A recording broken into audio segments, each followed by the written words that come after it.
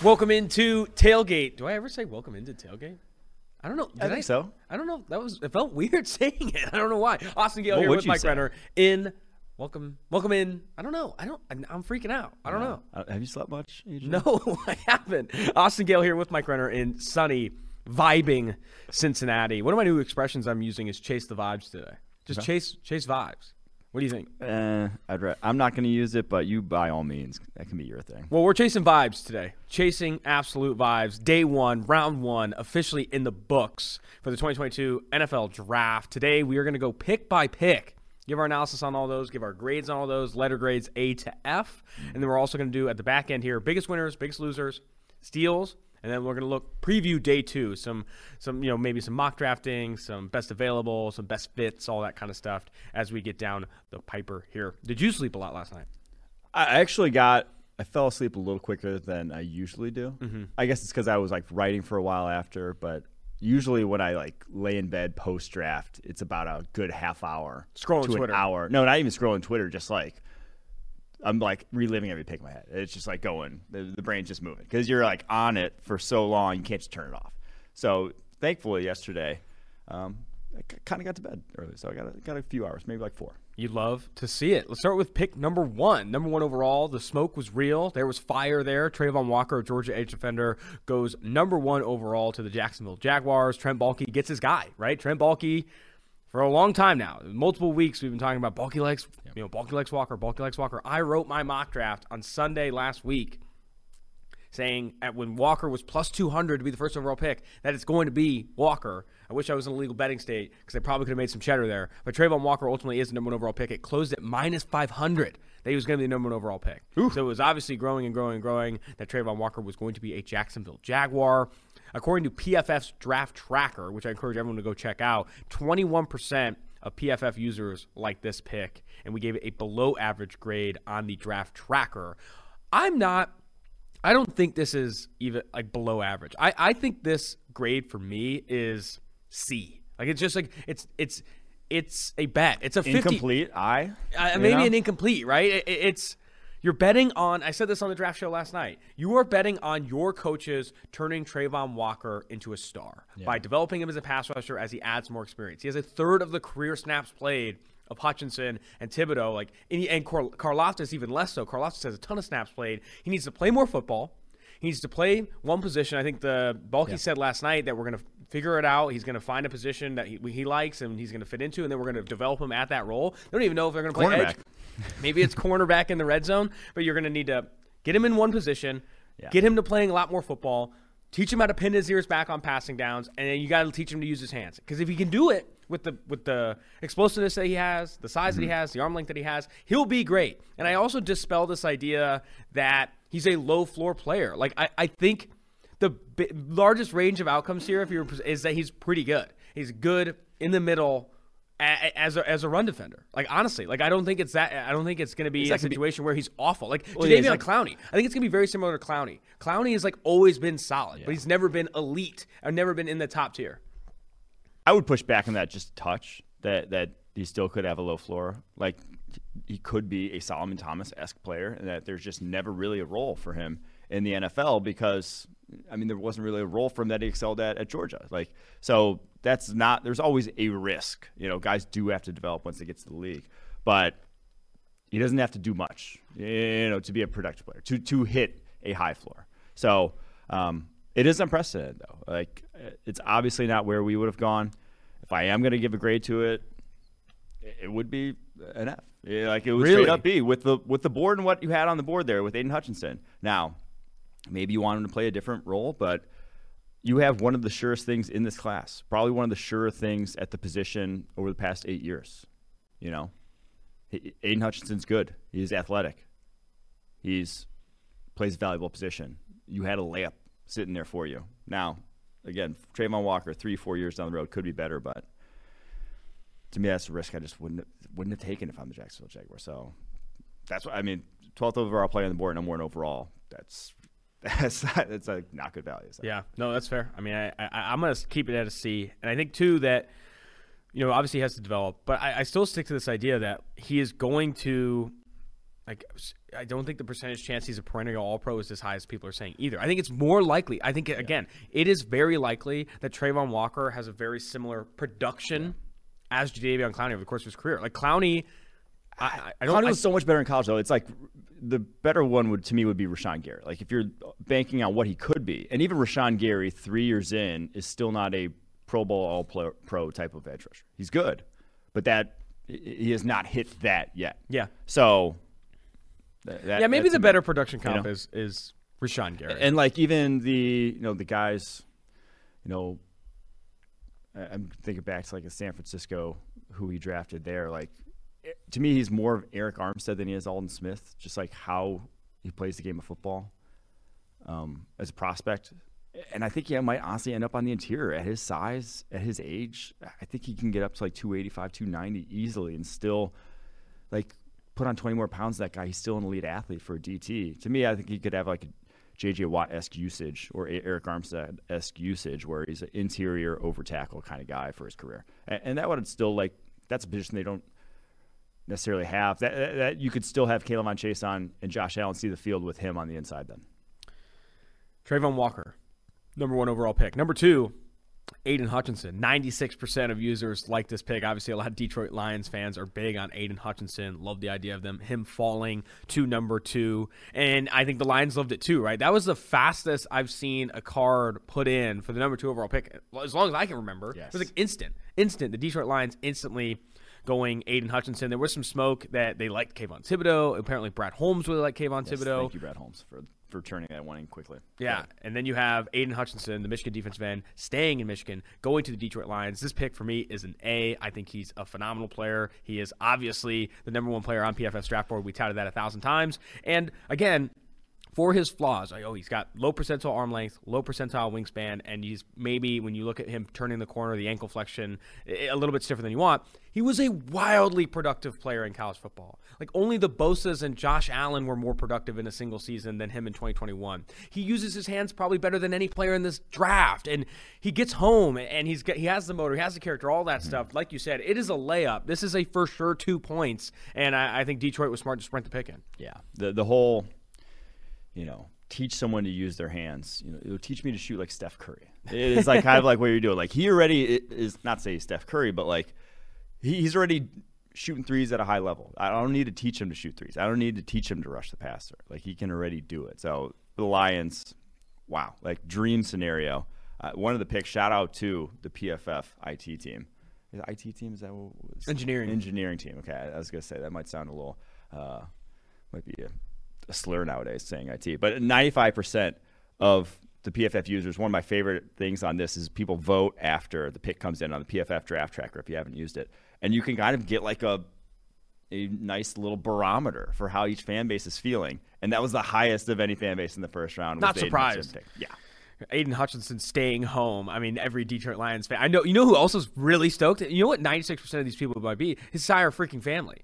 Because, like, they've been to every single game. Yeah. His sisters have been to every single Michigan game. His dad has been to every game. His mom's been to every game. And now they're, like, 45 minutes away from Detroit or whatever. Like, they're going to be going to every game as well. So that's awesome for the Hutchinson family as well. A-plus pick there. A-plus. I went A, but, you got to one-up me. That's fine. Derek Stingley Jr., the LSU cornerback, there was a lot of smoke that he could fall in the top 10. And, his last, if you, in my opinion, if you don't watch his last 2 seasons, you say his last 2 seasons were bad.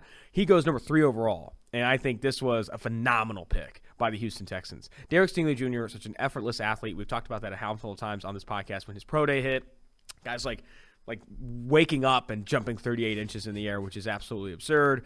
I am a huge fan of him. I think it was Sports Illustrated that wrote a really good feature on him as well that talked about how COVID kind of impacted his mental health and, Ed Orgeron and that coaching staff not really being overly supportive over the last few years. Like, if you want to look at reasoning, right, where Derek Stingley Jr., again, didn't start playing poorly, but didn't have the same seasons he had in 2019. I think a lot of it was outside factors, right? Derek Stingley Jr. is still a damn good football player, well worth a top 5 pick. I was actually kind of surprised that more Houston Texans fans weren't big on this pick. Only 67% of PFF users like this pick. He did get shit on the pre-draft process. Like, there were not a lot of people going to bat for him. We obviously were going to bat for him and feel a touch vindicated by doing so for an NFL team. maybe not the NFL team you'd want to agree with, but an NFL team very much agreeing with our view on Derek Stingley as this blue chip elite type of prospect. Yeah, Derek Stingley Jr., man, that is awesome. I'm giving this another A. I think this is an A pick. I agree. Number 4 overall, Sauce Gardner goes to the New York Jets. Remember early in the pre-draft process, we're mocking like corner to the Jets, and people want us dead in the streets. They don't draft corners. They don't draft corners. They don't value that position that highly. They're not going to take a corner in the top 5. They didn't put me out at corner. Robert Saleh said, I think in the post-draft press conference, it was always Sauce Gardner. We were always wanting Ahmad Gardner. It's exactly where we wanted to go. He is such a confident player. I love talking to Luke Fickell in this pre-draft process about how much Sauce Gardner has improved over the course of his Cincinnati career, how confident he is. He thinks he's more scheme versatile than he's billed as. Ahmad Gardner, a perfect fit for what the Jets want to do defensively. Super. That's another great pick. I felt like when we were on the draft show last night, through like the top 8 to 10 picks, like love it. Great on the value, making sense. And I think this is another one I'm going to give an A. A plus. I'll give this one a plus because you could not craft a better corner for his defense, for Robert Saleh's defense. Couldn't. Richard Sherman is the only cornerback there you craft that's a better cornerback. A literal Hall of Famer already is the only corner I'd probably rather have for this defense. That is what you want. Like that, it was, and that's why we kept having that fit. And why, Robbie, he said it was always him, because you evaluate this guy and what he can do at the line of scrimmage and what he can do with that length and just the type of guy he is. And you would have been insane to pass on him as talent. The Jermaine Johnson now, compared to this guy, what he brings to the table, not even close. We were sold a bag of goods on Jermaine Johnson going inside the top 10. A lot of people were sold a bag of goods. Him being inside the top 10 was one of the biggest things we were sold on. Malik Willis going at number 2 was obviously smoke and a half. That was absurd. And then I do think that Jermaine Johnson, or not Jermaine Johnson. They just wanted the price that pick exactly. up. That's what we were saying late, though. It's like, hey, the Lions only benefit from saying we want to take Malik Willis at 2. Because then you could get a team that's like interested enough to go up all the way and maybe grab him. The other thing is like Jameson Williams, first receiver off the board. Obviously, teams did not see it that way. And you did see the Detroit Lions trade up and go get him at 12. But I thought it was interesting that he fell outside the top 10 with how much smoke was building on him being the first receiver off the board in consideration for the Falcons at 8, all that stuff. That one still, 12, I think we're right about him going higher than expected. 92% of users liked Ahmad Gardner to the Jets. All right, Kayvon Thibodeaux goes to the Giants at 5. I love this pick. I said it on the draft show. This is an A+. Kayvon Thibodeaux, the concerns with Thibodeaux are not effort, not that he has a cryptocurrency, and not that he plays chess. It's that he's got a slimmer lower half, and he still needs to develop his pass rush moves. And, like, that's fine. Especially at number 5 overall, you're getting a player that when you talk about high ceilings with Travon Walker, this guy has as high of a ceiling as Travon Walker. He can be phenomenal. He has the bend. He can dip, get under the chair and all that stuff. Like Kayvon Thibodeaux is a special athlete. I'm a huge fan of him. The fact that the Giants were able to stay put at 5 and still grab him, arguably, this guy was getting consensus mocked at number 1 overall, 4 months ago before we found out he's got crypto. Like that, it's absurd that, so much of the discourse on Kayvon Thibodeaux got as nasty as it was. Huge fan of his game. I think the Giants, this is an A+ for me. I don't know if it ever got nasty. Well, what nasty came out there? People just said they didn't like. No. What about during the combine where he didn't want to do the drills? They're saying this is terrible for his his look. This is not going to go well for him. Like that wasn't nasty. I thought it was wrong. I mean, you just you don't have to be dumping on a player like that. Well, he went number 5 overall, so I think he's completely fine with. Never mind. I was going to go something different. I was going to say getting dumped on, but that's Odell's thing. Kayvon though, they got 2 guys mocked number 1 overall at different points in the process. Love that nugget drop from Eric Eager on the show yesterday. That's the kinds of talents you're getting. Now, are they NFL ready? Are they going to be in the running for defensive rookie of the year and offensive rookie of the year? Probably not. And obviously Evan Neal, who they got number 7. But 2-3 years down the line, his projectable physical tools to me and what he's put on tape already, obviously he's higher on the PFF board because I would bet on that versus what I saw from Travon Walker over the course of his career. So I think they got a very projectable athlete for the edge position at number 5 overall. But that is it. He is still very much a projection at this point. Big fan of Thibodeaux there. Ekwonu, this pick did not get talked about a ton. Also, the Panthers only had 1 pick in the first 130. A lot of teams were focusing on what the Giants were doing and the talents they were adding. But Ekwonu ends up being the first offensive lineman off the board Panthers do not go quarterback, which I know there was a lot of smoke there. I think at one point Kenny Pickett was plus 150 to be a Carolina Panther. They upgrade the offensive line. Easily one of the most impressive run-blocking offensive tackles we've seen in a long time. A guy that is a great athlete, still upward trajectory. How much he improved his his pass protection over the last year is obviously super impressive. 84% of PFF users like this one. I think this is another really good pick. I think this is, from where the board is, I'll give it an A-. Yeah, I still will say if you're looking for him to come in year one and really be that guy, Sean Slater, the lockdown pass track on the left side, I think you may be a little disappointed. Is though, an upgrade over Cam Irving. So from that perspective, hard to be too disappointed versus what they had there already on the roster. So now with what they got, they have options. You added Bradley Bozeman, you added Austin Corbett, you have Brady Christensen going into year two. Taylor Mouton's obviously one of the best right tackles in the NFL. Icky, this is a solid offensive line now. I mean, you could see a night and day difference if he does come good over the course of his rookie season. So, obviously, he was OT2 on the PFF board. A lot of people had him OT1 in terms of just physicality, what he brings to the table was OT1 kind of physicality. I think the only reason I'm giving it A- is like maybe, I would say A- too. Only reason I'm maybe giving it A- is I hate saying this. This is lazy analysis, but like trading down is probably what the best move was for the Panthers. If they could have found a way to go down and get more picks just because the roster's so bad, and they only have one in the top 130, I think I would have liked it more. But still, it's a great pick. Ekwonu is awesome. Do you think they go after Baker or Jimmy G? Or are they going to just ride it out with Darnold? I mean, if they're cut, I could see him try to sign Baker. Because Baker would sign for like the min. I guess he would pick a spot, but he would probably sign for the minimum to wherever he goes because the offsets, like he gets $18 million anyways. Wherever he goes, he's not going to make any extra money from. So that would be interesting to see. At number 7, not only did the Giants get Kayvon Thibodeaux, they also got Evan Neal, which there was some smoke late. I don't know how much of it was smoke that he was, there's some injury stuff and he was potentially sliding a bit. His draft prop did move to juicing the over 6.5, and he did go over 6.5. But this is another really, really good pick by the New York Giants. I was really impressed with their haul. I think they were one of the biggest winners, and I know we're going to talk winners at the end of this show. They were one of the biggest winners for me. Getting Kayvon Thibodeaux and Evan Neal without having to trade up to legit two of the best talents in this draft. I thought that was impressive. Yeah, Joe Schoen actually did confirm that other teams had him off boards for injury reasons. Really? Now, they didn't, quite obviously. I don't think they did. It would have been crazy if they did. But they said didn't miss a snap. I'm not worried. So, yeah, I can't speak to that itself, but given this scenario, I said this on the show, given this scenario where you have a left tackle entrenched, I would have taken Evan Neal over Charles Cross, even though Charles Cross is higher on the board, because Evan Neal's played right tackle, and he's played it at a high level. Not in the business of trying to flip guys from the left to the right side if I don't have to. And they were that close on the PFF board, that close from a grading perspective that I'd lean Neal. And so, A pick here. I give it an A+. Borderline A+. Yeah. I'm going A+. Evan Neal there at 7 I think is phenomenal. All right. And like waiting on tackle, so going Kayvon Thibodeaux at 5, knowing the Panthers are probably looking at tackle, and then still getting probably their guy in Evan Neal at 7 I think was impressive. All right, number 8.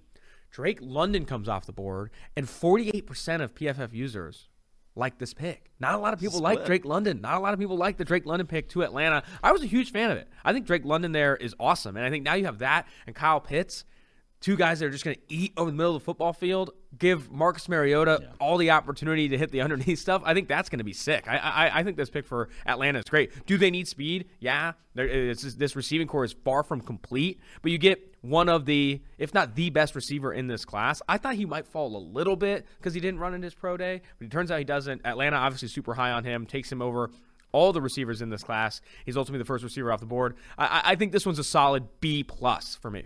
Ooh, I give it an A. I have no issue with them passing on Jameson Williams, Drake London. I think at what they do, they're both elite at. And now they're not complete wide receivers by any means either, but I think Drake London, if you pair him with Kyle Pitts, like that's tough. That is your makings of, Seth alluded to it on the show, Arthur Smith gets this like start of what he had in Tennessee with A.J. Brown and Corey Davis. You got big physical wide receivers that can work the middle of the football field.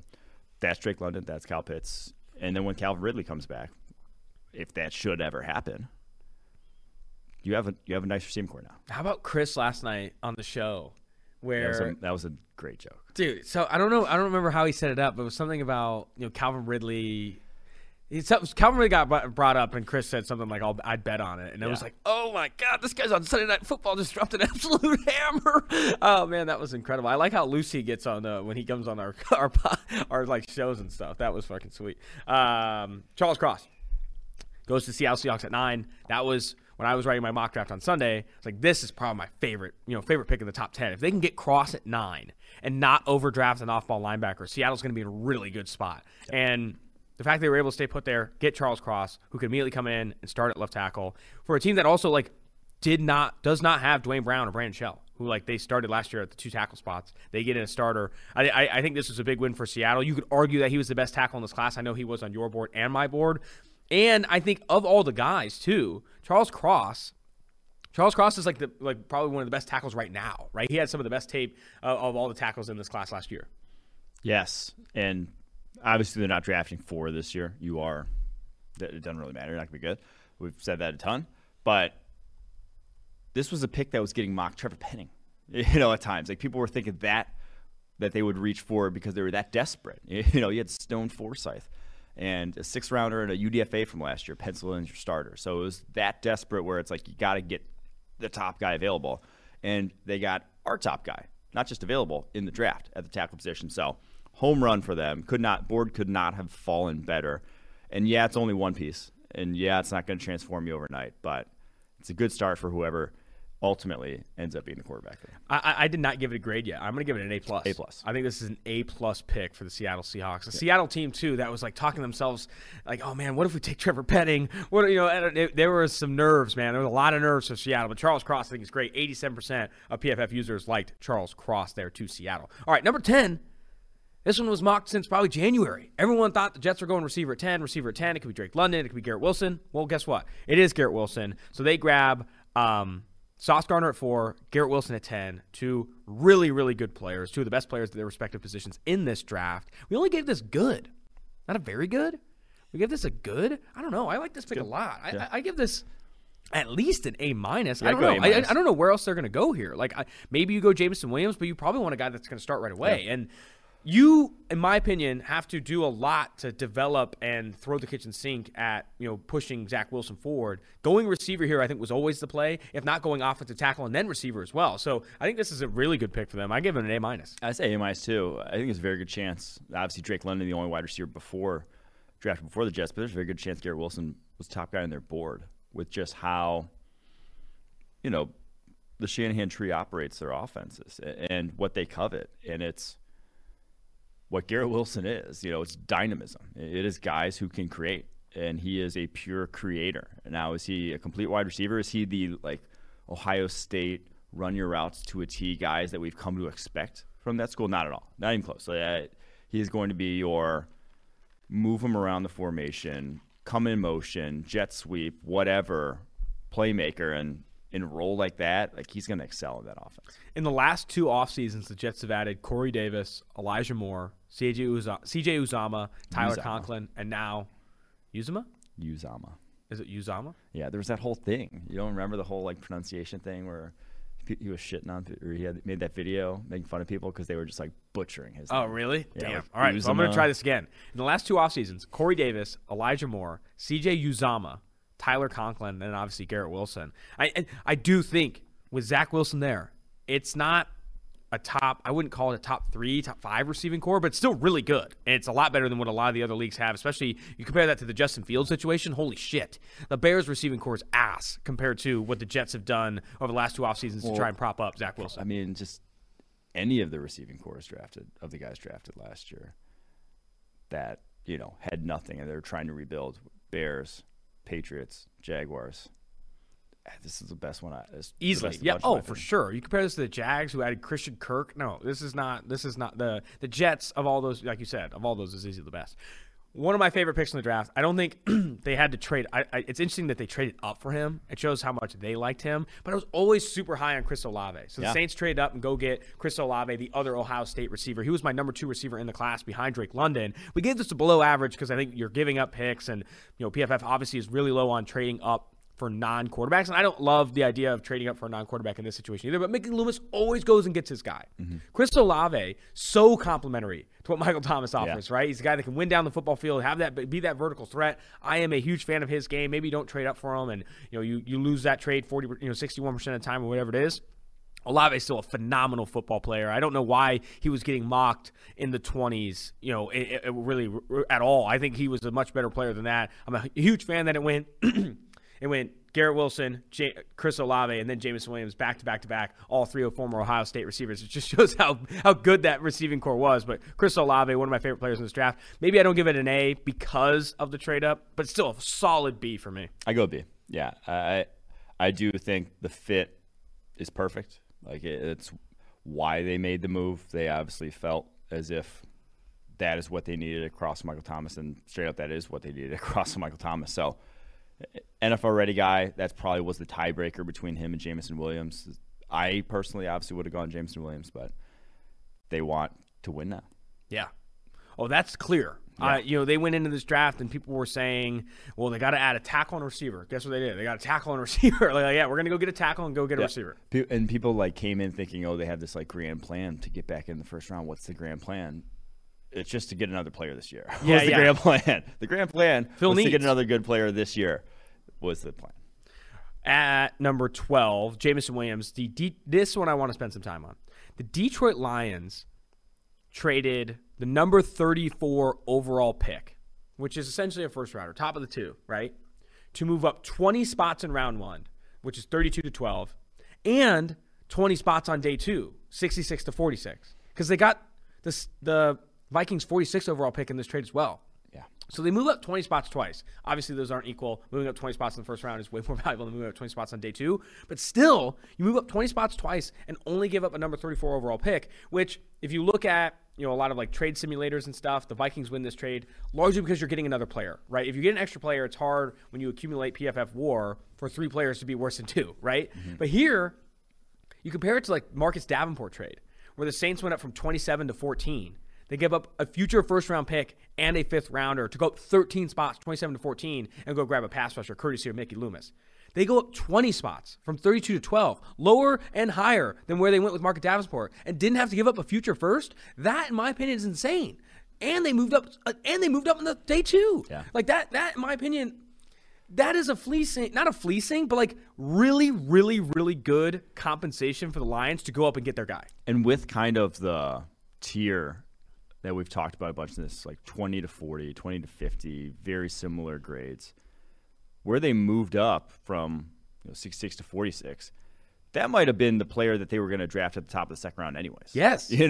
So it may ultimately, realistically, just have taken their back end of the first rounder and pick 66 to go up and get Jameson Williams. What an absolute Dude, think about this. Think about this. They, right now, have Aidan Hutchinson, PFF's number 1 overall player. They go up and get Jameson Williams, who's arguably the best receiver in this class and was knocked down for injury concerns or whatever.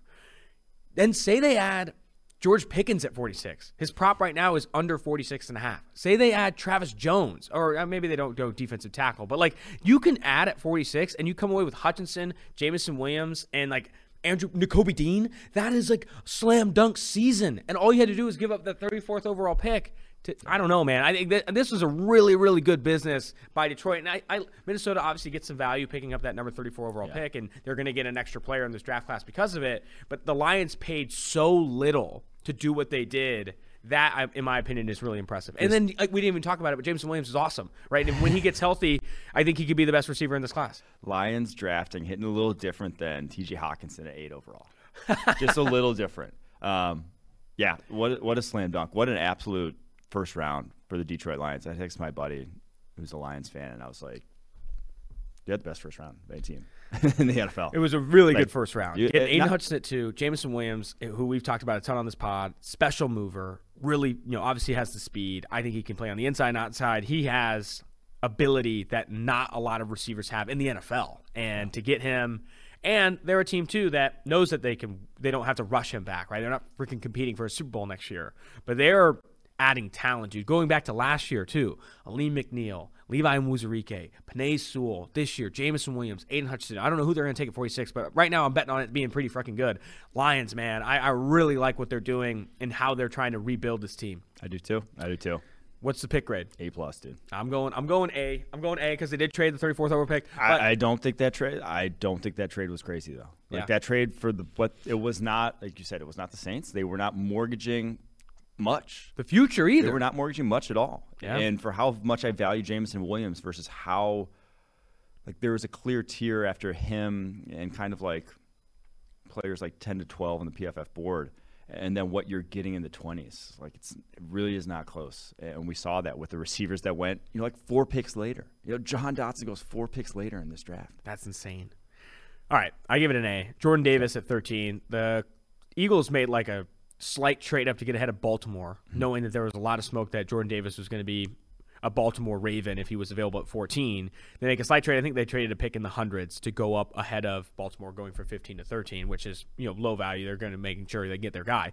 Jordan Davis, though, at 13, I think is really good value. I give this a B+, in my opinion. I don't know. You could go elite. You could say, oh, it's an A. Jordan Davis is a monster, all that stuff. I still trust the board, right? He was 20th on PFF's draft board. I think he's a top 15 player in this class. He was not the best pass rusher on the interior for Georgia, and he didn't even out-snap Devontae White on early downs playing the run, right? I do have concerns about the snap limitations, and I think he's a phenomenal run defender. I don't think he'll ever be like a plus pass rusher in the NFL. I give it a B+.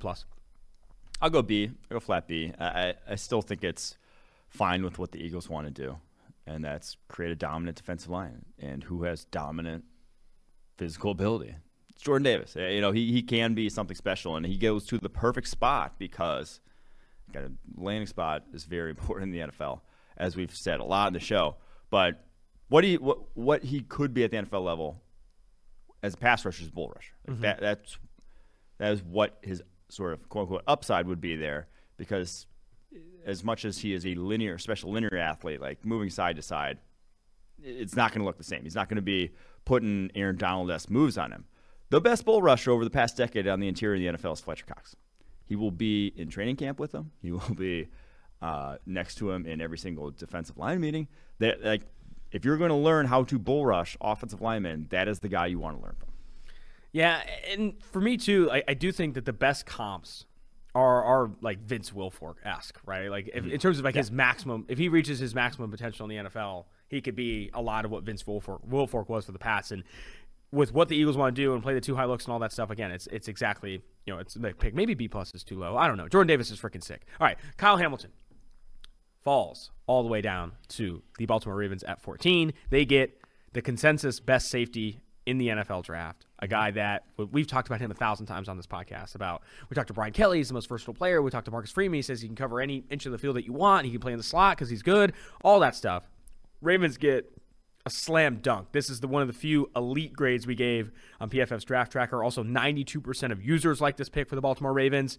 This, in my opinion, if they came away with Jordan Davis or Kyle Hamilton in this spot, are solid picks, but I think Kyle Hamilton's the better player here, and we have a A+ grade from me. Yeah, I go A+ as well. There's just in another spot where you couldn't have gone to a better team to go to. With his skill set, with obviously it's going to be a little different defense with Mike McDonald, but they obviously still are drafting him with 2 starting safeties in Chuck Clark and Marcus Williams, who they just signed, with the idea of they're not drafting him to be a backup. He's going to be seeing the field, and with 2 starting safeties, that means he's going to be probably in a versatile role. They might be rolling out 3 safeties as their base defense and have him in a linebacker slot-esque role next year. That secondary is nasty. Marlon Humphrey, Marcus Peters. Full strength, assuming health, but full-strength secondary could be.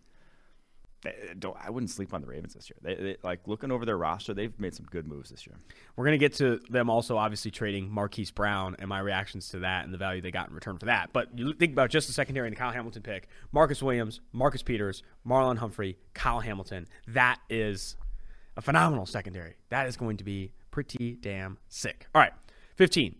Chris Collinsworth loved this pick. Yeah. Chris Collinsworth is a huge fan of Kenyon Green. He said he should be a top 15 player, and guess what? He was the 15th overall pick in this draft. Houston Texans grab the Kenyon Green, Texas A&M. He was a 39th ranked player on PFF's draft board. Did not test well right? And he was a faller out of the combine because of that. But Chris obviously not. What? Obviously not. Well, he wasn't. Yeah. I think media-driven faller. Houston's still very high on him, obviously. For me, I'm lower on this pick. I know you said you liked it. I still worry about. I'm fine with it. Yeah, I'm not. I give this more of like a C-. I think this might be my lowest grade of the grades we've given out thus far. I'm not super high on Kenyon Green. He wasn't a top 32 player on my draft board. I worry a bit about the athleticism concerns. And could he be a good player? I just don't know if Kenyon Green will ever be a phenomenal player. And to draft him inside the top 15 is just a little rich for my taste. I would have rather him gone Zion Johnson. Zion Johnson was a higher player on my board. If you're bringing in Kenyon Green to play guard, I lean Zion Johnson here, so I'm giving this a C-. I do wonder if they want him at tackle, because obviously now they have Titus Howard and him in the fold, both guys who have played right tackle in the past. Now, obviously, Green specialized more at left guard over his career and played his best football at left guard last year when he was there, but I don't see why he couldn't play tackle. He's got the length. He's got the feet. Is the balance. Now, is he high-end traits? No, but he's only a junior coming out, one of the younger offensive linemen in this class, only just turned 21 years old. So I am a fan of him. Like I don't think he's a bad player whatsoever. To call 39th overall player on a board at guard is more a positional value argument. Like if this – I keep talking about this tier of like 20 to 40 on the board. They're almost interchangeable. The only thing pushing him down to 39 is guard value. So if he can actually play tackle, and they do actually play him at tackle, he would have trended more towards 20th on the board. Like if he plays right tackle last year and plays as well as he did at left guard, he would have been like the 20th player on PFF's board. So I'm not too upset about this pick. Part of me thinks I'd rather have Zion Johnson at tackle, though. He's got 34-inch arms. I don't know.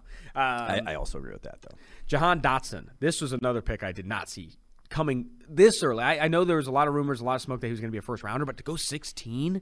16? Yeah. Washington Commanders traded back from 11 all the way to 16 and still get Jahan Dotson, who's the 56th ranked player on PFF's draft board. I was talking to Seth Galina last night, who's obviously on the draft show and here in Cincinnati. He says it's hard to really rank receivers for teams because a lot of teams prioritize different things, right? Jahan Dotson, some of the best ball skills in this class. He has a much bigger catch radius beyond his frame. I think he runs polished routes. He's got good speed, sub 4.5 speed, 4.45 speed. For me, I did not love the dynamism, right? I think I wanted a more dynamic player. And also, I think bigger, right? I don't know how much he's going to play on the outside. I know he has over 1,200 snaps played on the outside at Penn State. I could see him playing in the slot and being really, really good. I just don't necessarily think he was top 16 in this class. Well, so he's like dynamic, but dynamism for his size is kind of the thing. Like if he was 210 pounds, I'd be like, hell yeah, that's a top 15 player on the board with how he moves. But at 178, guys get their hands on you at the NFL level, and you're done. Like you can't move. Like and this isn't like a Jameson Williams tackled. 178, and right? Jameson Williams came in at 178 because he tore his ACL. That's what I'm saying. Like this is like his actual He's going weight. to play at 178. Yes, like he is 22 years old, a senior, 4 years of college, and 178 pounds. I don't think you can expect this guy to put on 10 pounds and really still be the same guy. So at this point, 178 pounds. He's a slot in the NFL, and that's fine. And I like him in that role for sure, but I just don't see how he fits in this offense. I mean, pairing a guy like that with Carson Wentz, small catch. Not necessarily a small catch radius, but like that's just not a guy Carson Wentz goes to. You know, he goes to the Alshon Jeffries of the world. He goes to Michael Pittmans of the world. He'll go to the Terry McLaurins of the world, and you have a Curtis Samuel that kind of fills that role in that offense already. And now if he was hurt, whatever, maybe he's not in your long-term plans. But, yeah, this one, I think I lean like a C. This one. I think I'm in the C range as well. I think with him, 178 pounds at 5'10" and 5'8", 22nd percentile wingspan, 18th percentile arm length. And I know he attacks the ball so well that his catch radius isn't as big of a concern with other smaller receivers. But then also 50th percentile vertical, 50th percentile broad, and a 7.33 cone. Yeah. Like those are bad. That's bad athletic testing if he was 200 pounds even. And he's 178. Like you need to be jumping out of the gym at 178 if you're going to be that small and sticking on the outside. That's the thing. It's like you got to be a high-end athlete at 178 to play in the NFL. You better be 4'4" or below or an explosive as hell. But just 178 in the NFL. You better be perfect with your routes or an absolute elite athlete. I'm not sure he's quite out there. I mean, even with the 4.43, it was a 1.55 10-yard split. Like, that's 57th percentile receiver position. He's 178 pounds, right? Like, this is like a tiny Treylon Burks athletic profile, right? Where it's like he needed to be a little bit more explosive than this and a little bit more dynamic in this at his size, and it just wasn't it. So I am concerned. I give it a C. Is he a good player? Everyone you talk to about him, too, is like he's freaking awesome, super smart, all this stuff. I worry, though, that, like, the measurables aren't good enough to be top 16. And that's the thing that I say with all the character profiles and like people raving about Guy, it shouldn't push you up a board. It should stick you with your grade, whereas the opposite end should push you down boards. But to say a guy loves ball, is all about it, that's good. But that should have shown up at some point throughout the process in terms of like ability to get to a higher level. It's not going to push you to another level once you get to the league, in my opinion. I just don't like the height, weight, speed stuff. Like, I think he's not the height, weight, speed I want at receiver, period. And, like, he could love ball. He's got the ball skill, all that stuff. He just doesn't have it. Doesn't have it that I want, especially if I'm taking him inside the top 16. Next pick here is Zion Johnson. The problem was the wide receiver class at that point was gone. He had Burks. What we talked about was Burks. 4 off the board. The top 4 were gone by pick 12. So teams that it almost felt like they said we're going to draft a wide receiver, they should have just stuck at 11 if they were really going to draft a wide receiver. This, again, is another product of the Carson Wentz trade because you have to, like, to push your freaking chips in. It's like, hey, if we're going to bet on Carson Wentz, we got to get him another receiver and whatever. Yeah. Like, and now you're forcing receiver after trading. Why didn't they take Olave at 11? Well, that's what I just said. Why did they stick at 11 if they really were going to pigeonhole themselves into wideout? They must have been fucking high on Jahan. High on Dotson, yeah, fair. Next is Zion Johnson. Mm-hmm. The Boston College interior offensive lineman goes to Los Angeles Chargers. I was talking to Seth last night, who's a good friend with Brandon Staley, who's been on his podcast before. And apparently there was a lot of conversation with the Chargers coaching staff that the real reason that they weren't able to, like, effectively, as much as they wanted to, like, push the ball downfield and win the vertical threats and all that stuff, wasn't necessarily that they didn't have that receiver. It was more that their offensive line was cheeks and they didn't have the time. Mm-hmm. And getting Zion in to come play guard and then still being able to have Matt Filer there, and then obviously you have Rashawn Slater, who's one of the better rookie offensive tackles all of last year, if not the best. That is a huge win for the Chargers.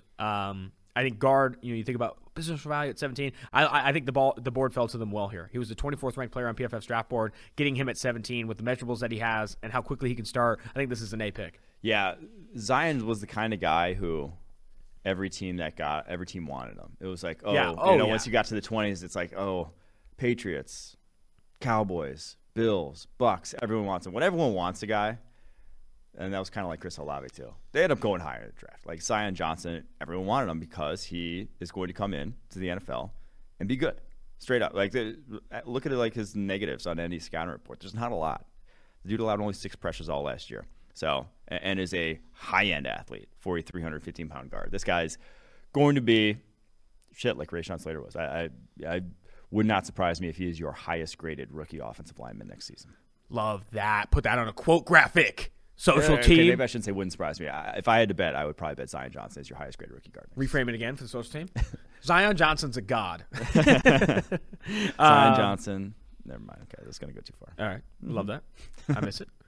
Next is Treylon Burks. Let's spend some freaking time here. We got to spend some time on this one. Okay. The Tennessee Titans traded A.J. Brown for the 18th overall pick, and I think like a 5th rounder. I think it was another something didn't change. What was it? Let's get the actual details. What was the actual details? This is when the draft just went nutty. Yeah. So it was 18 and 101. Yep. So a 3rd rounder. So I think I got a decent return. 18 and 101 for A.J. Brown to the Philadelphia Eagles. Starting with this on the Titan side. And he signed a 4-year, $100 million deal, so this was in the works. Yeah, definitely in the works. Mike Vrabel was not happy about this. Go look up the Mike Vrabel press conference.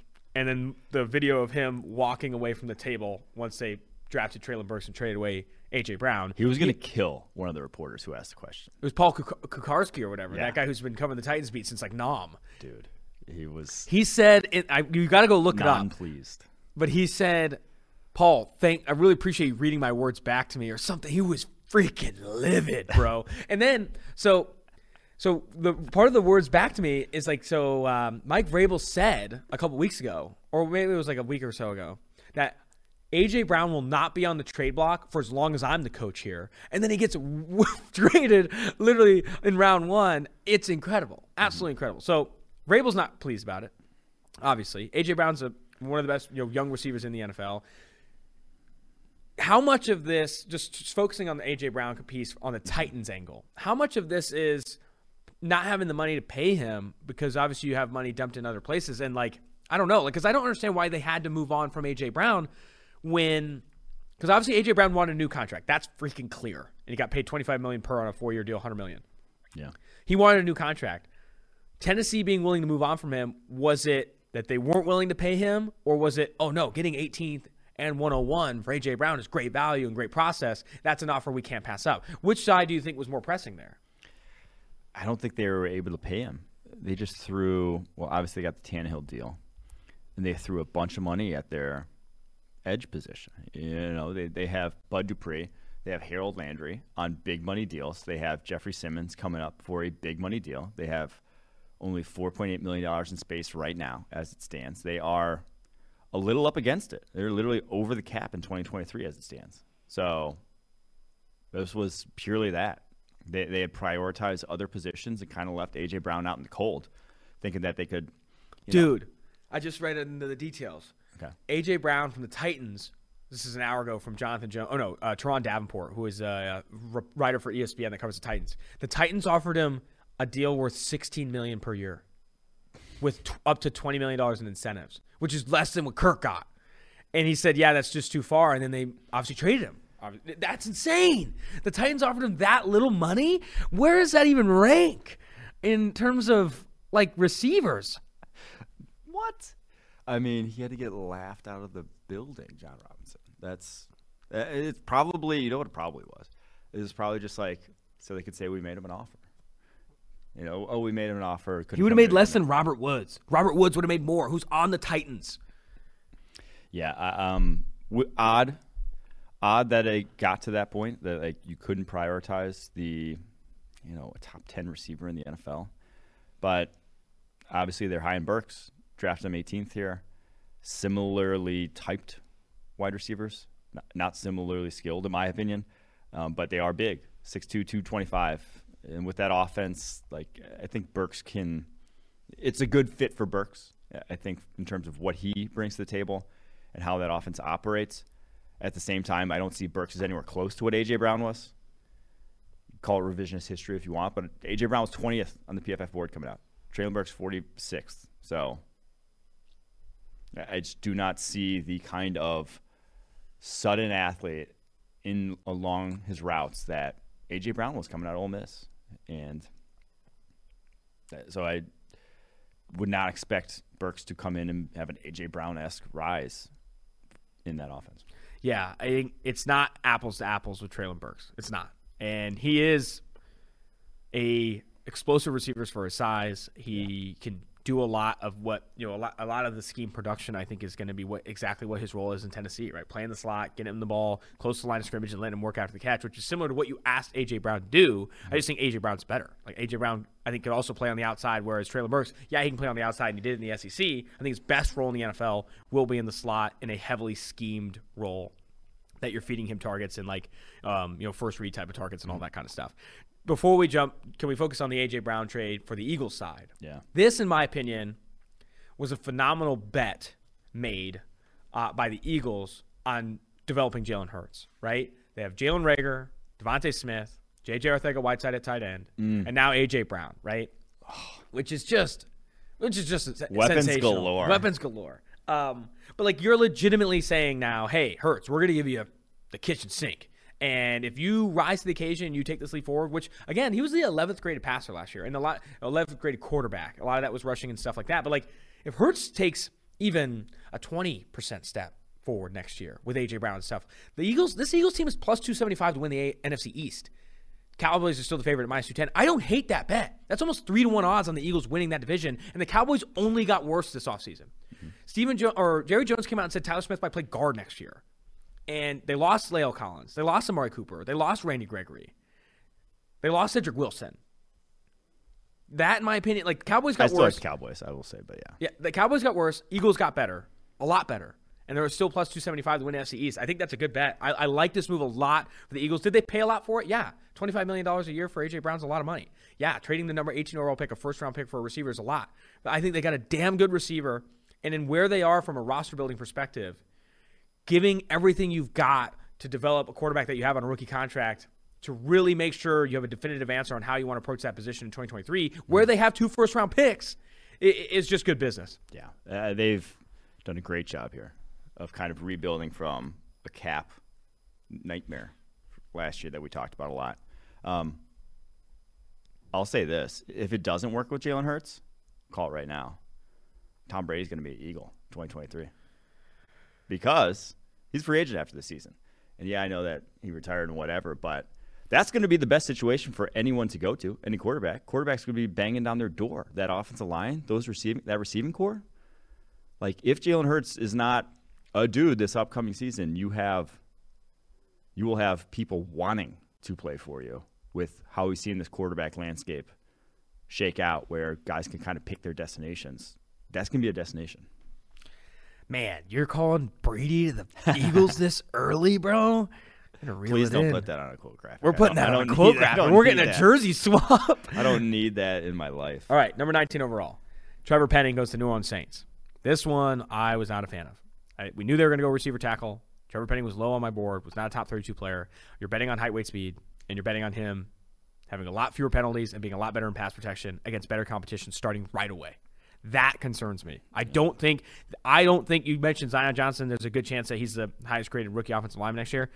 If I was betting on who's the lowest graded, it might be Trevor Penning. Just because it's just an adjustment. You're going from the FCS to the NFL, playing left tackle, an offense that isn't RPO heavy, isn't going to be protecting shit. Mm-hmm. I could see Penning not playing well initially. Now, does that mean he's a terrible football player and it's a bust pick? No. But I think it's going to take some freaking time. It's going to take some time with Trevor Penning. He is a project. You build Walker as a project. You build Kayvon Thibodeaux as a project. Trevor Penning is a project. You're going to need to turn him into a phenomenal pass protector at the next level because he's not that right now. This one, I won't give it a D because you're still betting on high-end athleticism. I'll give it a C minus though. Yeah, I'll go C, flat C. I agree with everything you said. That I think he may have serious issues, and I'm not sure. High-end testing athlete. I'm not sure he's high-end football athlete in how he operates like on a football field. I just didn't see it on tape compared to what I saw at the combine. So worrisome that obviously need fills that, but if you're expecting kind of the win now approach, getting 2 good players, getting a guy who can impact your roster right now, I don't think it's going to happen. Number 20 overall, Kenny Pickett is a Pittsburgh Steeler. I was stunned, dude. I was stunned. Mm-hmm. I thought this was Malik Willis. They played it perfectly. They didn't trade up. They didn't trade future assets, and they could get what I thought was Tomlin's guy in Kenny Pickett. Or no, in Malik Willis. They go Kenny Pickett. He stays home in Pittsburgh. And I think Mike Tomlin's response was incredible. When they asked him about Kenny Pickett, did you see this quote? He said, yeah, it's interesting. We traveled all around the country to try and find our guy, and he ended up being just in our backyard. When you lead off with it's interesting, I don't know if Tomlin was enamored with Pickett. Obviously, I'm reading through just quotes and shit like that. He could be like Kenny Pickett's best friend. Who knows? But I really thought the Steelers wanted Willis here, man. I really thought the Steelers wanted Willis. They go Pickett. They keep him in Pittsburgh, and I don't. What's the percentage chance Mitch Trubisky beats him out? I don't know. There's some opportunity there. There's some opportunity there. I didn't love Pickett as a prospect compared to Malik Willis or even Desmond Ridder. I think he was in the QB3, QB4 range for me. I'm not high on this pick. Now, betting on a quarterback, is always a good process, especially not having to trade future assets. I'm giving it a B minus, but emphasis on the minus, and there's still going to be a competition there. I think Mitch Trubisky's not going to freaking slouch down. Mitch Trubisky's going to come in and try and go toe to toe, and there's a chance that he beats him out. Yeah, I mean, Mitch Trubisky was a better prospect coming out. Was better in college, so that's I didn't love the pick, and if we were talking about the hand size thing. And we beat it to death, honestly. A little too much, probably. But he goes to the worst place for hand size, And you say, he played there in college. We fumbled 26 times in college. It was kind of an issue for Ensa at times. He had terrible grades when it was inclement weather. He is also now going to be playing in December. and hopefully January, ideally January, if, everything is why you draft this guy. And that's a little different animal than what he played in at Pittsburgh with the he played there already sort of moniker. So I just didn't see it, man. I didn't see it. But they had to do it because him or Mr. Trubisky. What are you going to roll in Mr. Trubisky? No. I think Trubisky beats him out. So I'll go. Put that on a quote graphic. C- minus with this one, I guess. Can you imagine? The Steelers fans would kill me. They'd roast me. I'd be burnt to a crisp. If it's a fair competition, I think you would. Yeah, I don't know if it will be, though, because the Steelers can't afford to come out of this looking like cheeks. Unless Tomlin has some control, though. If Tomlin's I want it to be a fair competition, I think Colbert's last draft, so maybe he bites the bullet on this one, and they just blame him if it works. I love that. Scapegoat season. Yeah. All right, 21. Trent McDuffie. Chiefs trade up with the Pats and go get McDuffie. I was surprised that the Pats didn't take McDuffie here themselves. Felt like a fit for them. We were having a conversation on the draft show. Kansas City Chiefs run more press coverage than any team in the NFL. 86% of reps. Now, it's not that Trent McDuffie can't play press coverage, but he doesn't have the measurables that you normally look for like press coverage, right? Under 30-inch arms, going to play on the outside. Did not, when you look at the Washington defense, when they wanted to move a corner in the slot, it was Kyler Gordon, not McDuffie, right? They liked McDuffie on the outside. I don't know. I'm interested to see where the fit is. You were saying maybe it's a Tyrann Mathieu thing. Maybe he's playing this Honey Badger role. I did not see that coming in. That's a drastically different role than what he had at Washington. Do they stick him at outside corner and let him run press? I don't know. It would not surprise me if that's where they move him to. Because to the Mathieu role, you're saying? Yes, to the Tyrann Mathieu, to like a safety. Because Mathieu wasn't, he wasn't just, backing into your quarters alignment. He was doing a lot of different things at the safety position for them that were unique to him because he's a unique football player. To me, McDuffie is a similarly molded type of player in that doesn't tick your size boxes. Not going to fit that, but plays the game in such a way and sees the game in such a way that you could line him up pretty much anywhere defensively, and I think he'll be a plus player. One of the best tacklers in this class as well. So I'm curious to see where they end up using him. Even if it is just a press outside corner, I don't think he's going to be a disaster in such a role. He's just not going to be your physical, get you at the line type of cornerback. So love this pick. I love the Chiefs draft. Probably my second favorite draft, first round. Giving it what, an A? That will be an A. I like A. They did trade up for it, trading for non-quarterbacks, going to get valued lower, but I give it an A as well. We like McDuffie a lot. 11th player on the draft board. Quay Walker. The Green Quay Packers, as Eric said. Quay. If you did not bet Quay Walker first linebacker off the board at plus 200, if you didn't bet Quay Walker to go in the first 40.5 picks, and you didn't bet Quay Walker to go in the first round, when we told you, you fucked up. Because he goes in the first round, made a lot of money off that. Quay Walker goes to the Green Bay Packers at 22. They trade Devontae Adams to the Raiders, and with that pick, grab Quay Walker, off-ball linebacker from Georgia. He was the 45th ranked player on PFF's draft board. You've brought up the stat that I think is fantastic. They had, one tackle for loss all of last season. Not nearly as instinctual as what Nakobe Dean is. But the comp for him in the draft guide, as you said, Devondre Campbell. They know what they like at linebacker. They see it in Quay Walker. And it is the height, weight, speed, the length specifically that you bet on at off-ball linebacker when you're playing what the Green Bay Packers do on defense. I don't hate this pick as much as PFF users do. Only 20% of the users like this pick. Or the third lowest in the first round. Or we gave it a poor grade. I don't think this is. I see this in the similar to like the Penning tier. I think it's like a C minus. I'm going to give it a C minus. Yeah, I disagree with the poor grade here. I think he was at this point in the draft. They didn't have great options.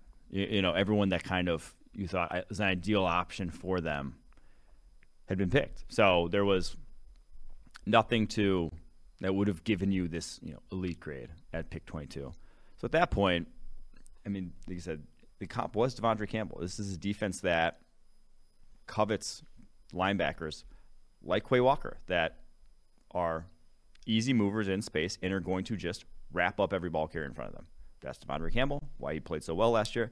That is Quay Walker. Doesn't need you to come flying downhill, make plays on the other side of the line of scrimmage. It needs you to make the plays that are given to you in front of you. And that's what Quay does. So pairing those two, I think you're going to see a very static-ish Packers defense next year where those guys aren't coming off the field. You obviously don't draft that guy. Like they would take Chris Barnes off the field, their second linebacker, a good amount last year, and for like dime backers, dime situations. I don't think you're going to see that because these guys are safeties basically in the way they can move. And so that's how they're going to operate that defense. So I lean probably like a C+, B- range for this pick. I don't think it's a disaster.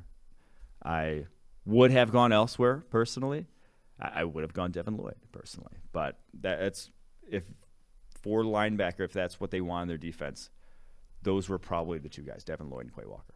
A lot of the conversation among Green Bay Packers fans like, oh my gosh, Aaron Rodgers must be pissed. No receiver again in the first round, because obviously we're going to get to the other pick and they picked Devontae Wyatt. I don't think that's the case. I don't think that Aaron Rodgers is like, oh my God, we're not getting a receiver. Yeah. He's obviously not even. He doesn't like throw to rookies anyway. Like he wouldn't have. He's a rapport guy anyway. So that's not to say that like they wouldn't, but there wasn't anyone on the board. You would have been reaching per their board more likely than not. Obviously, I like Sky Moore a little bit more than others, but it would have been a play to go 22 or 28 per a lot of boards to get a wide receiver after they were all gone. Like they had all gone. I also feel like with Rodgers, all the reports is that they knew before he signed back and came back to Green Bay that Davante Adams wanted out and he was leaving. And Rodgers still came back, which tells me one thing that I thought got buried way too much in this whole Aaron Rodgers saga. The guy wants money, and he came back to Green Bay. Why? For money. He got his shit. We never got to talk about Shailene Woodley, or did we? What happened with Woodley? They broke up again. They're back off. I thought they were always off. They went back together? No, they came back together, and now they're off for good. You hate to see it. Yeah. They're not off for good. Yeah, no one goes off and on. Yeah, no one goes off and on twice and doesn't try for the third swing. Shailene Woodley's third movie, the sequel. No, but with Rodgers, it's all about the money, man. It's a lot of it has to be about the money because he's not nearly as the Green Bay Packers have one of the worst receiving corps in the NFL. And he's still fine, right? I mean, he's there's no Aaron Rodgers wants out of Green Bay now. He was really upset with the Davante Adams trade. He's like, no, he knew Adams was leaving, and he's probably not even all that not going receiver in the first round because he's getting paid fat, and that cures a lot of wounds. Even Shailene Woodley led wounds. He has said over the course of his career, he's on record saying, if he were to have the option between an elite receiving corps and an elite offensive line, he will take the elite offensive line. Love it. Love it. Would he take Woodley back? Woodley, come back. All right. We're getting a little nutty here. I think she's the one that won't take him back, is what the tea leaves I was reading. Imagine being so dope as a human being that you could turn on Raj. I mean, remember the sappy Insta post that was like, what's Shailene Woodley's best movie? Gosh, I couldn't even tell you a movie she's been in. Fault in Our Stars, right? Or is that not her? I don't know. The one TV show that she was in was good, though. Which one? Gosh, I'm so bad about. You're terrible as a human being? No, it was the one where they're like California and it's like 4 moms. She's definitely in Fault in Our Stars. Really describing it well. She's in Divergent. That movie was ass. She was in. I don't know. I think her acting career. Sure, Shailene Woodley, and she got a mugshot up. Really? All right. What we got to get off this. What could her and Rodgers have bonded over? That just seemed like the Pancha Karma. She was definitely like a who could out hippie each other. Her favorite medicine was vibes. She was in Fault in Our Stars. Intern Max Chow. She was in Fault in Our Stars. Big Little Lies is the TV show that was great. There's no way that show was good. It's very good. Go watch it. You'll actually enjoy it. Trust me. All right, number 23. We spent way too much time on Woodley. We're gonna get drilled in the comments. All right, Kaiir Elam goes to the Bills, not Breece Hall. They actually traded up here too, with the Cardinals, who we'll get to about the Marquise Brown stuff. Right? We have to talk about it eventually. When do we talk about Marquise Brown? Because Cardinals didn't pick in the first round. I think we talk about it here. This was a trade. Let's talk about it here. Arizona Cardinals traded the number 23 overall pick for Marquise Brown, which I reacted to live on the draft show. Maybe I was a little bit menacing about it. I did not think it would be that much. And I did have a little birdie. I'm not going to say who. I had a little birdie tell me before the draft that, hey, he's going to get traded to the Cardinals, and it's going to get announced tonight. You said tonight, and I was like, wait, don't you mean tomorrow? Yes. Because I assumed it was a day 2 pick. Exactly. So the only reason I didn't break it, one, the guy told me don't tell anybody, which was fine. But the other reason, too, is he's got to be high. There's no way the Cardinals are trading him tonight because that means it would be involving their first-round pick. And Marquise Brown's not worth a first-round pick. When Davante Adams is getting traded for a first-round pick and Nuke Hopkins getting traded for a second and Mark Cooper's getting traded for a 5th, if Marquise Brown is getting the 23rd overall pick, that'd be insane. And then he did. He got traded for the 23rd overall pick. He was drafted at 25 and somehow elevated his value over the course of his career in Baltimore to 23. Now, I have come away from it. I've tweeted things like it makes no sense. It's absolutely absurd. I don't understand why the Arizona Cardinals are valuing that highly. What Brown is doing for this offense and why he's coming there is, one, making Kyler Murray happy, because obviously that was a concern. Had to be. Hey, we get you, you sign the dotted line. Yeah, and you calm the fuck down about the Twitter stuff and all this shit. Kyler Murray's happy. Add us back on Facebook. And put us back in your bio, damn it. Marquise Brown gives Kyler Murray his friend from Oklahoma, where he had a lot of success. And I get that. And if trading the 23 overall pick is the difference between you having Kyler Murray and not, it's probably worth it. Number two, it is adding the element that Cliff Kingsbury has been desperate for in his offense. When he drafted Andy Isabella in the second round, Rondale Moore is obviously some of that too with the speed. But Marquise Brown can come in and win the vertical route tree and win down the football field. Now, what my concerns are is I just don't think Marquise Brown is worth that much. I don't think he's worth a first round pick. Honestly, I don't think he's that good of a receiver. When you talk about here's the thing though, he was worth it compared to what was on the board. You were not going to get a better receiver next year. If you were going to draft a receiver at 23, I get that, which is fine. And if you're just going to pigeonhole yourself on your receiver, that's more bad process on top of bad process. Well, here's the thing. They got to win now because now it's Kyler Murray's cheap. So I don't hate it from their perspective.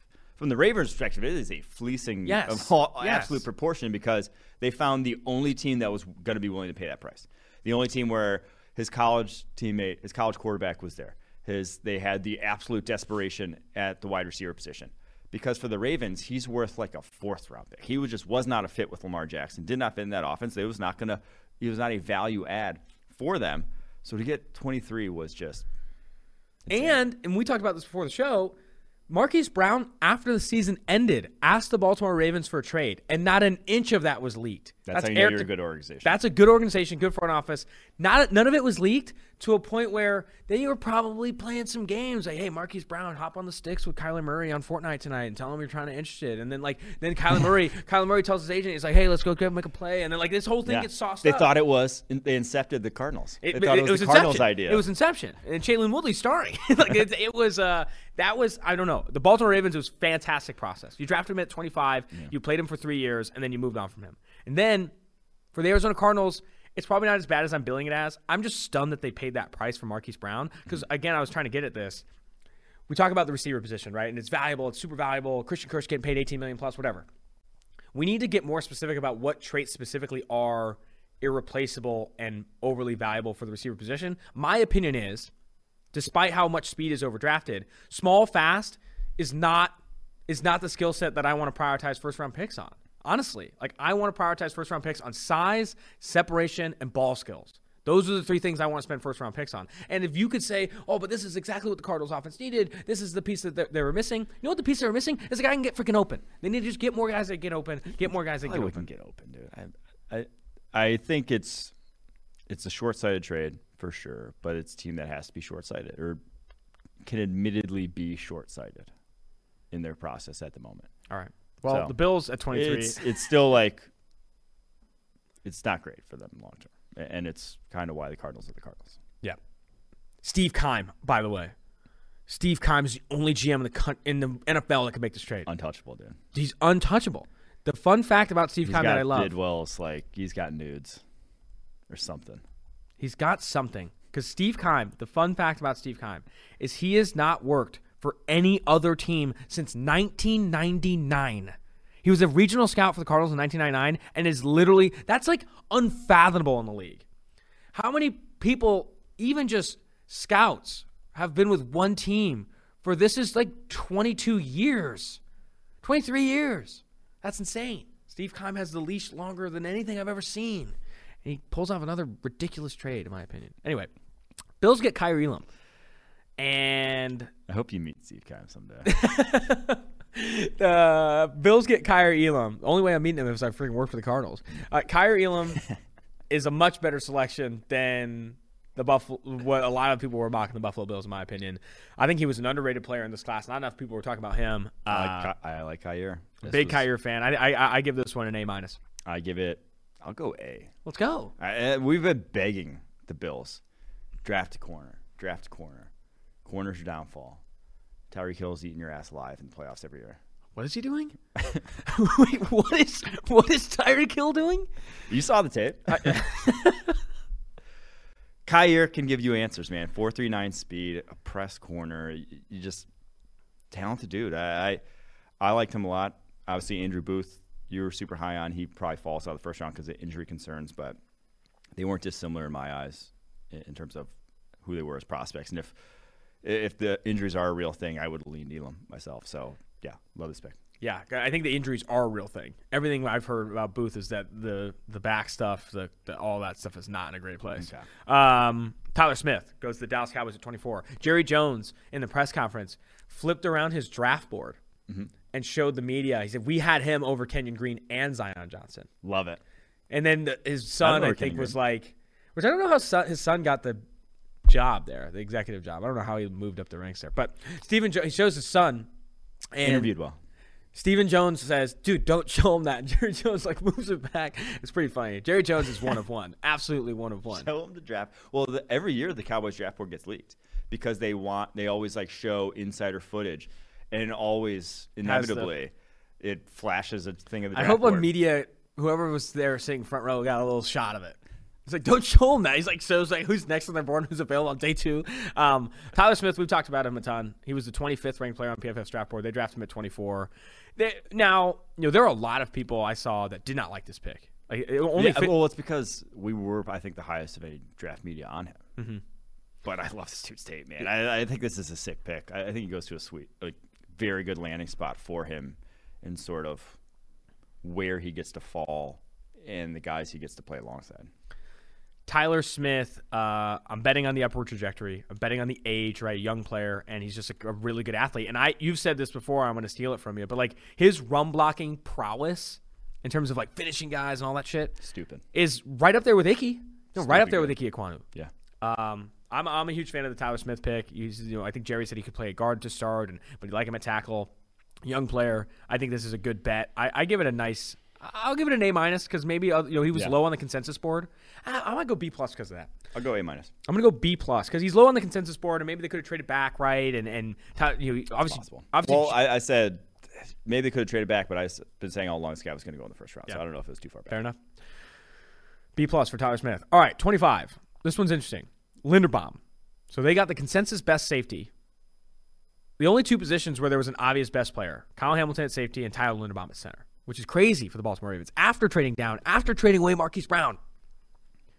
And Lamar Jackson wasn't thrilled about it. And a lot of people were tagging me in those tweets because I didn't like the Marquise Brown trade. He's like, well, Lamar hates it. I was like, okay, Lamar probably... Your boy asked for a trade, brother. Exactly. That's what I'm saying. Marquise Brown asked for a trade after the season ended, Lamar. Yeah. And he's not, as you've said 1,000 times, not a fit for what Lamar does. You need to go get some big-ass receivers that get open and have a huge catch radius. I think I tweeted this after Marquise Brown was drafted, and people shit on me. People did not like it. Well, I mean, for obvious reasons. But I was like, he couldn't have gone to a worse landing spot if he wants to get a second contract. A run-heavy offense with Lamar Jackson, it just never seemed like it was going to work out. So that's why you request a trade, because he's trying to get paid and trying to put up numbers this year. And he was not going to put up numbers. I don't care how well he played. He was not going to put up numbers to justify a big contract in that offense. So I don't blame him whatsoever for asking for a trade. All righty. I truthfully would have done the same situation. What do you give Linderbaum here? This one's an A. That's any concerns about the gap scheme stuff? Because he only has 100 gap snaps in his career at Iowa. He's only ever played 100 gap run blocking snaps. He's played a lot of zone, obviously, and people bill him as a zone center because he's smaller and whatever. He's got short arms. You're not concerned at all about him playing, obviously, what's going to be a gap system. No, Roman still gets his dudes on the move. He's creative with what he does in the run game. And if he has a talent like Linderbaum and what he can do, he will take advantage of that. So Fair. I think you will see that catered to in a way, or he will be pulling to the edge. He will be getting out on screens, doing stuff there that, because Greg Roman knows that he has a guy that can do that. Getting to a slam dunk here. Jermaine Johnson goes to the Jets at 26. They traded 26 and 101. Oh, no, they got 26 and 101 for the 35th pick, the 69th pick, and 163. They paid a little bit there. Mm-hmm. They paid a little bit to go up and go get their guy back into the first round, up 9 spots back into the first round. So they gave up 69 and 163, but they also get 101 back. But, man, we were lower on Jermaine Johnson than where beat writers were on him. There were rumors that he'd go as high as 4. We're lower on him than the consensus board at 32nd overall. But at 26, this is a value. At 26, it makes a lot of sense for the Jets to go back in, especially if you love the guy, right? Mm-hmm. Interviews super well. The concerns I have is that his pressure rates weren't great, but on 3rd and 4+, his pressure rates weren't great in true outside the tackle alignments. But Ben Stockwell, big shout out to Ben Stockwell, who does a lot of the grading here at PFF and manages that entire process. He sent me late in the game, day of the draft, that one-on-one data, and he controls no chips, no double teams, and all that stuff. And Jermaine Johnson was actually really, really impressive in true one-on-one situations. So chipped a lot at Florida State. Obviously, that's what driving overall pressure rates down. So I came around on Jermaine Johnson in the 20 to 32 range. I think this is an A pick. Yeah, I went A. I go A-, and for the trade, maybe. I will say the whole all my notes that I prepped for him pre-draft were all like explaining why we were lower on him, and then we get to 26, and I'm like, well, that's actually where I drafted him. Yeah. That's none of my notes made sense anymore. I just think he's a very solid, plug and play NFL defensive end, and allows you the flexibility to not rush Carl Lawson back.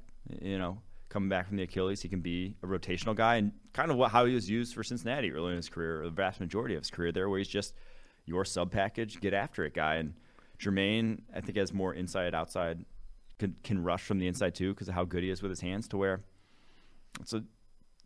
that's a improved D line day one. You're not going to have to wait for that guy. Jacksonville Jaguars at 27. They traded back into the first round. I did not love this for the Jags. Right? Really? I liked it a lot. Trading additional assets to go up and get an off-ball linebacker. So they traded 33, 106, and 180. I guess they didn't give up that much, actually. 106 and 180. Anytime you're trading like outside top 100 picks, those are pretty much just darts. I think they definitely were scared of the Patriots drafting. Oh, for sure. Oh, you had to be. Yeah. And in hindsight, looking at just trading outside the top 100 picks to get back into the first round, and they go from 33 to 27 to make sure they go get an off-ball linebacker. What I don't they are investing a shitload in off-ball linebacker. Foye Oluokun is one of the highest-paid off-ball linebackers in the NFL, and then obviously you're now trading multiple assets and getting back into the first round for Devin Lloyd, who is a phenomenal off-ball linebacker prospect. He was the favorite to be the first linebacker off the board before the Quay trade came through. I give this like a B. I give it a solid B. Okay. I think Devin Lloyd's a really solid player. I'm interested to see how they use him. I thought his pass rushing moves when he was playing on the defensive line were pretty impressive. But ultimately, I think he's a versatile player that can do a lot for Jags. Yeah, I'll go A- for this one. I do think he's the most NFL-ready linebacker, and I think he fits another scheme fit that I just love. I mean, the guy can blitz his ass off. He can win one-on-one against NFL caliber offensive linemen. That's what that scheme's going to ask him to do, and what's going to need. So there wasn't another guy you felt great about that being in this draft class. That all-around, Levante David for them. And that's how I feel about Devin Lloyd. 28. Green Bay Packers don't go receiver. They go Devontae Wyatt. And multiple teams had dropped Georgia defensive tackle Devontae Wyatt off their board for domestic violence arrests, right? Or was it one arrest? I don't want to speak on it. There was one arrest, one incident where he kicked in the door of a female that he had previous relationship, I believe, maybe an ongoing relationship.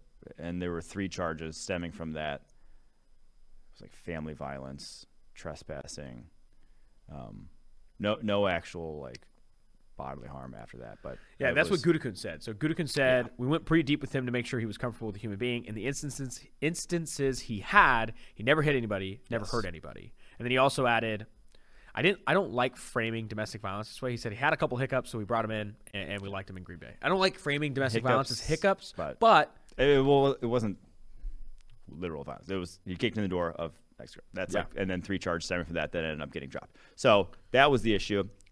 He is 24 years old. Another red flag in a profile. Obviously not a similar red flag, but a red flag nonetheless. But dude, he's fucking good. He was DT1 on the PFF draft board. This was one of my favorite picks of the first round, truthfully. I mean, this is a guy that is what they needed, is what they've been looking for across from next to Kenny Clark. And it gives them now versatility because they didn't have another guy. They had to have Kenny Clark at nose. He had to play nose tackle. Now they drafted Darrell Slayton last year, and he's kind of helped that out a little bit. But if they were going to, in any other situations, any passing down situations Kenny had to play the nose. Now Devontae can play the nose. He's very much capable of doing that. So you get flexibility in that regard where either of those guys can line up anywhere between the tackles and still produce. I'm going B+ for Devontae Wyatt here. Domestic violence stuff still concerns me, and the age is a concerning, but best interior pass rusher in this class and a guy who dominated the Senior Bowl. I will go A with this pick. Number 29. I'm going to spend some time here. Cole Strange, Chattanooga interior offensive lineman. The 86th ranked player on PFF's draft board, and I think he was the 74th ranked player on the media consensus board. Now, before I get killed, and everyone's like, Bill Belichick knows more football than me. What was he on the consensus? Sorry. 74th. Okay. Before I get killed, you can like Cole Strange, the Chattanooga interior offensive lineman, and think he's a phenomenal football player. I think a lot of people do. Jim Nagy does. Obviously, was there at the Senior Bowl. I think a lot of people who saw his Senior Bowl were impressed with the handful of reps that he had. But if you are not factoring in, I've said this last year and I said the year before on this freaking podcast, if you're not factoring in the consensus board into how you are evaluating your approach to the draft, not how you evaluate players, right? Doesn't matter. Like if you like Chattanooga as the number one overall player in this draft, that's great. Still factor in the consensus board. There were only 4 players, Mike, that were on the top 32 of the consensus board that did not go in the first round. Like, it's very highly correlated to where these guys go. It was Andrew Booth Jr., who we knew had injury stuff. Nakobe Dean, who we knew had injury stuff. David Ojabo, who literally just got hurt. And then Malik Willis, which no one saw coming. Yeah. But even then, he was the 29th ranked player on the board. Why are you taking Chattanooga's Cole Strange, even if you think he's a phenomenal football player, that highly when there is something that is readily available? And they might have better stuff than that. The NFL team's probably got some cooler stuff than that that's correlated to where draft positioning is and all that stuff. And then you say, well, what if someone else took him? Well, fine. You can't. Cole Strange's evaluation wasn't going to be like multiple standard deviations above the guy you would have picked if he was off the board at 29, right? Like, I don't understand. And then you had him come out and say we would have picked him at 21. That's ludicrous. Like, you don't have to pay $100 for an In-N-Out burger that you really like if you know you can get it for fucking 5 or 10. And there's a lot of data that suggests he would have been available in the second round. A lot of data that suggests that. So Cole Strange, I know you like him. We liked him as like a day 2 player to take a flyer on. I don't see how you look at it from a value perspective and come away with saying he's our guy no matter what. We throw the consensus stuff out the window. We draft good players. I just don't think you're playing the game. You are not playing the game the NFL has given you. The NFL has given you a board game. There's some dice, there's some pieces, and you said, I don't care, I'm playing it my way or the highway. And how has that worked out for Bill Belichick? With N'Keal Harry, with Malcolm Brown, with Sony Michel. I mean, they have not drafted particularly well. I don't get it. I don't get it. Yeah, so I feel like the Rams live stream was everyone.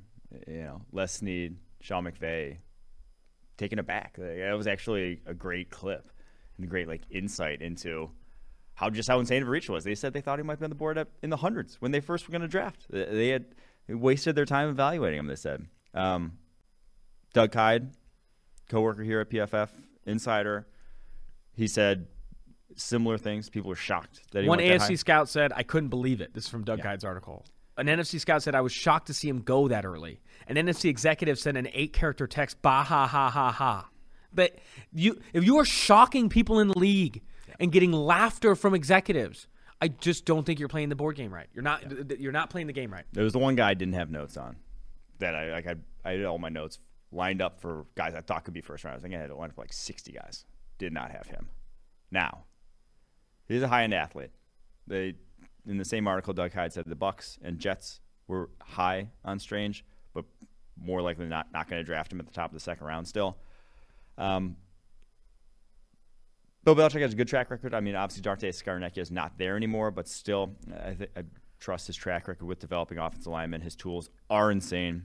10-foot broad jump, 7.4 4.3 cone. The guy can move flat out, but 0.0 pass blocking grade at Senior Bowl.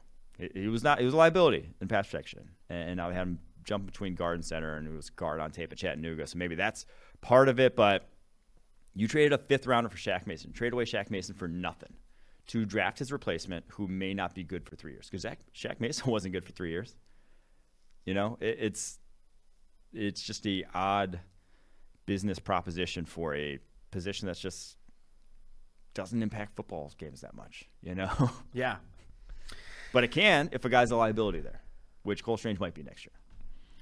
I don't understand the value. I understand the athleticism, height, weight, speed. He's 6'5", 307 with like really, really good testing in the explosives, and even in the agilities too. Like he was a really good athlete, and like you're betting on height, weight, speed. It's another project. The difference in this one is, you bet on projects, right? Kayvon Thibodeaux project. I think Travon Walker a bit of a project. Trevor Penning a bit of a project. The difference is the other teams like those guys too. And they weren't going to be available on day 2 because of the consensus evaluation. With Strange, so much data is pointing in the fact that this guy would have been available at your second pick.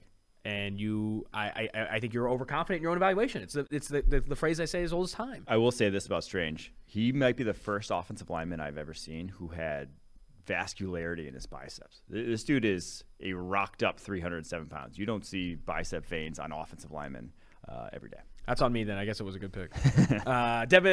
Next on our list here, George Karlaftis. I think I called this my favorite pick of round 1. I mean, when you think about it from a value perspective, he was a top 10 player on PFF's draft board, top 10 player on my draft board, someone that I think is a phenomenal player at a premium position with really good explosiveness. I don't understand why maybe he fell this far. He's also a guy that's a lunch pail type, hardworking, all this stuff, played over 800 snaps. How many more can you do? Over 800 lunch pail. He brings his hard hat. Yeah. First in, last out. First in, last out. You brought up you want your daughter to marry him? Yeah. You brought up he literally got an apartment. Yeah. Closest to the Purdue facility, so he could be the first in, last out. Yeah. Karlaftis to the Chiefs. I think this is a slam dunk. One of the best values of round 1. We gave this an elite grade. 92% of users on PFF like this pick. First in, last out, also an accounting method. Not one you should use though. Karlaftis.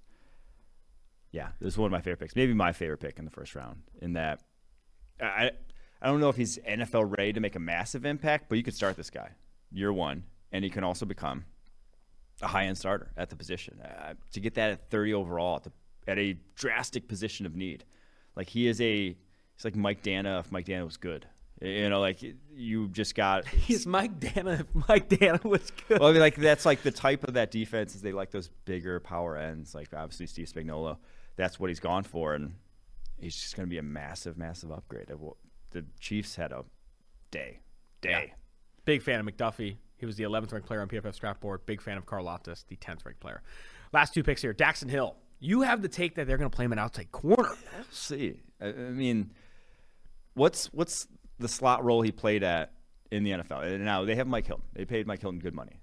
He's not going to replace Mike Hilton, right? So the role he played at Michigan, it's truthfully closer to an outside corner. Like he is guarding a vast majority of his time there was just playing man coverage with two-way goes, make it almost like harder. And that role and what he did to me is more projectable two-way outside corner in what the Bengals do. And now the Bengals covet versatility too. Like they do a bunch of different things defensively.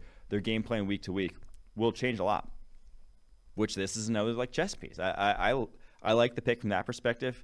It's a risk with him never having played it, but it's not any riskier than throwing Eli Apple out there again and seeing what happens, you know? So if we're debating between the options on the board and say, you know, Andrew Booth wasn't one with his health, Daxton Hill's where I would have gone.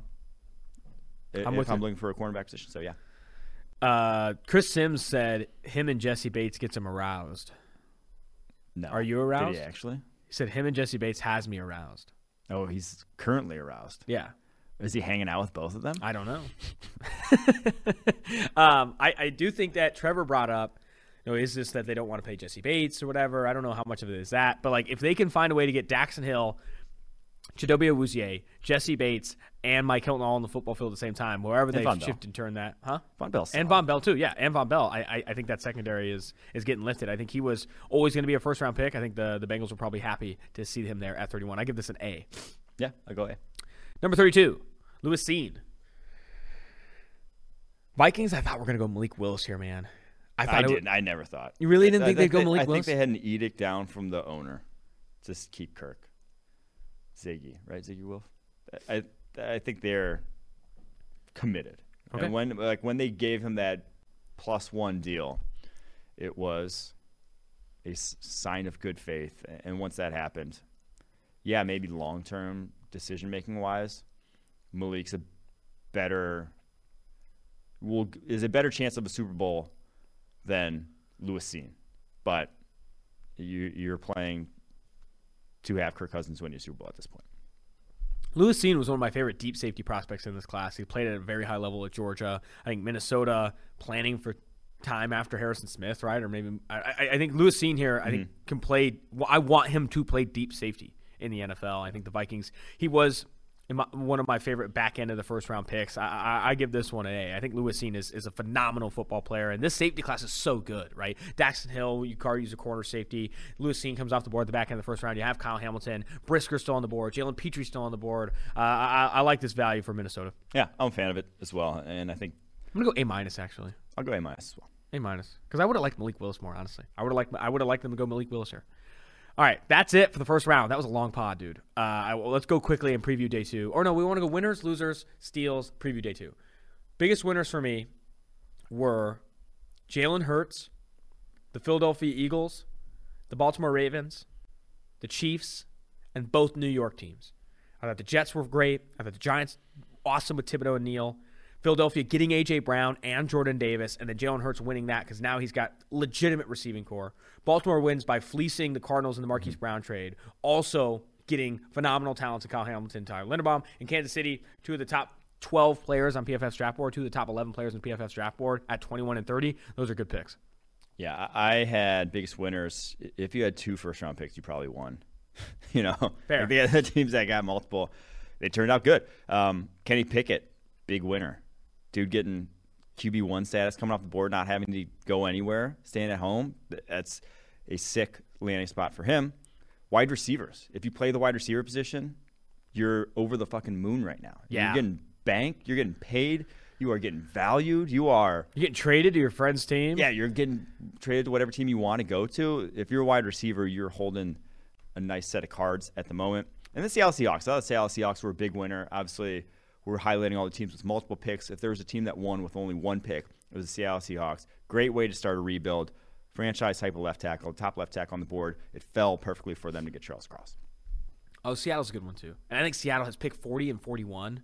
If they can get, that's a good spot. If they can get like Ritter and Ebiketie, that'd be hot, dude. I'd like that a lot for Seattle. I'd like that a lot. All right, biggest steals. We kind of hit on this already. George Karlaftis said that was a steal. We don't have to do biggest steals. Let's just do best available. Best available. Bernard Raymond, Central Michigan offensive tackle. I'm just going to read off the top 10 available here. Let's do it. Bernard Raymond, Central Michigan offensive tackle. He's the 18th ranked player on PFF's draft board. Then you got Nakobe Dean still available. Sky Moore, Western Michigan wide receiver. Andrew Booth Jr. Dean and Booth, I think, could be slip and slide in here just because of the injury stuff. And apparently those are rough.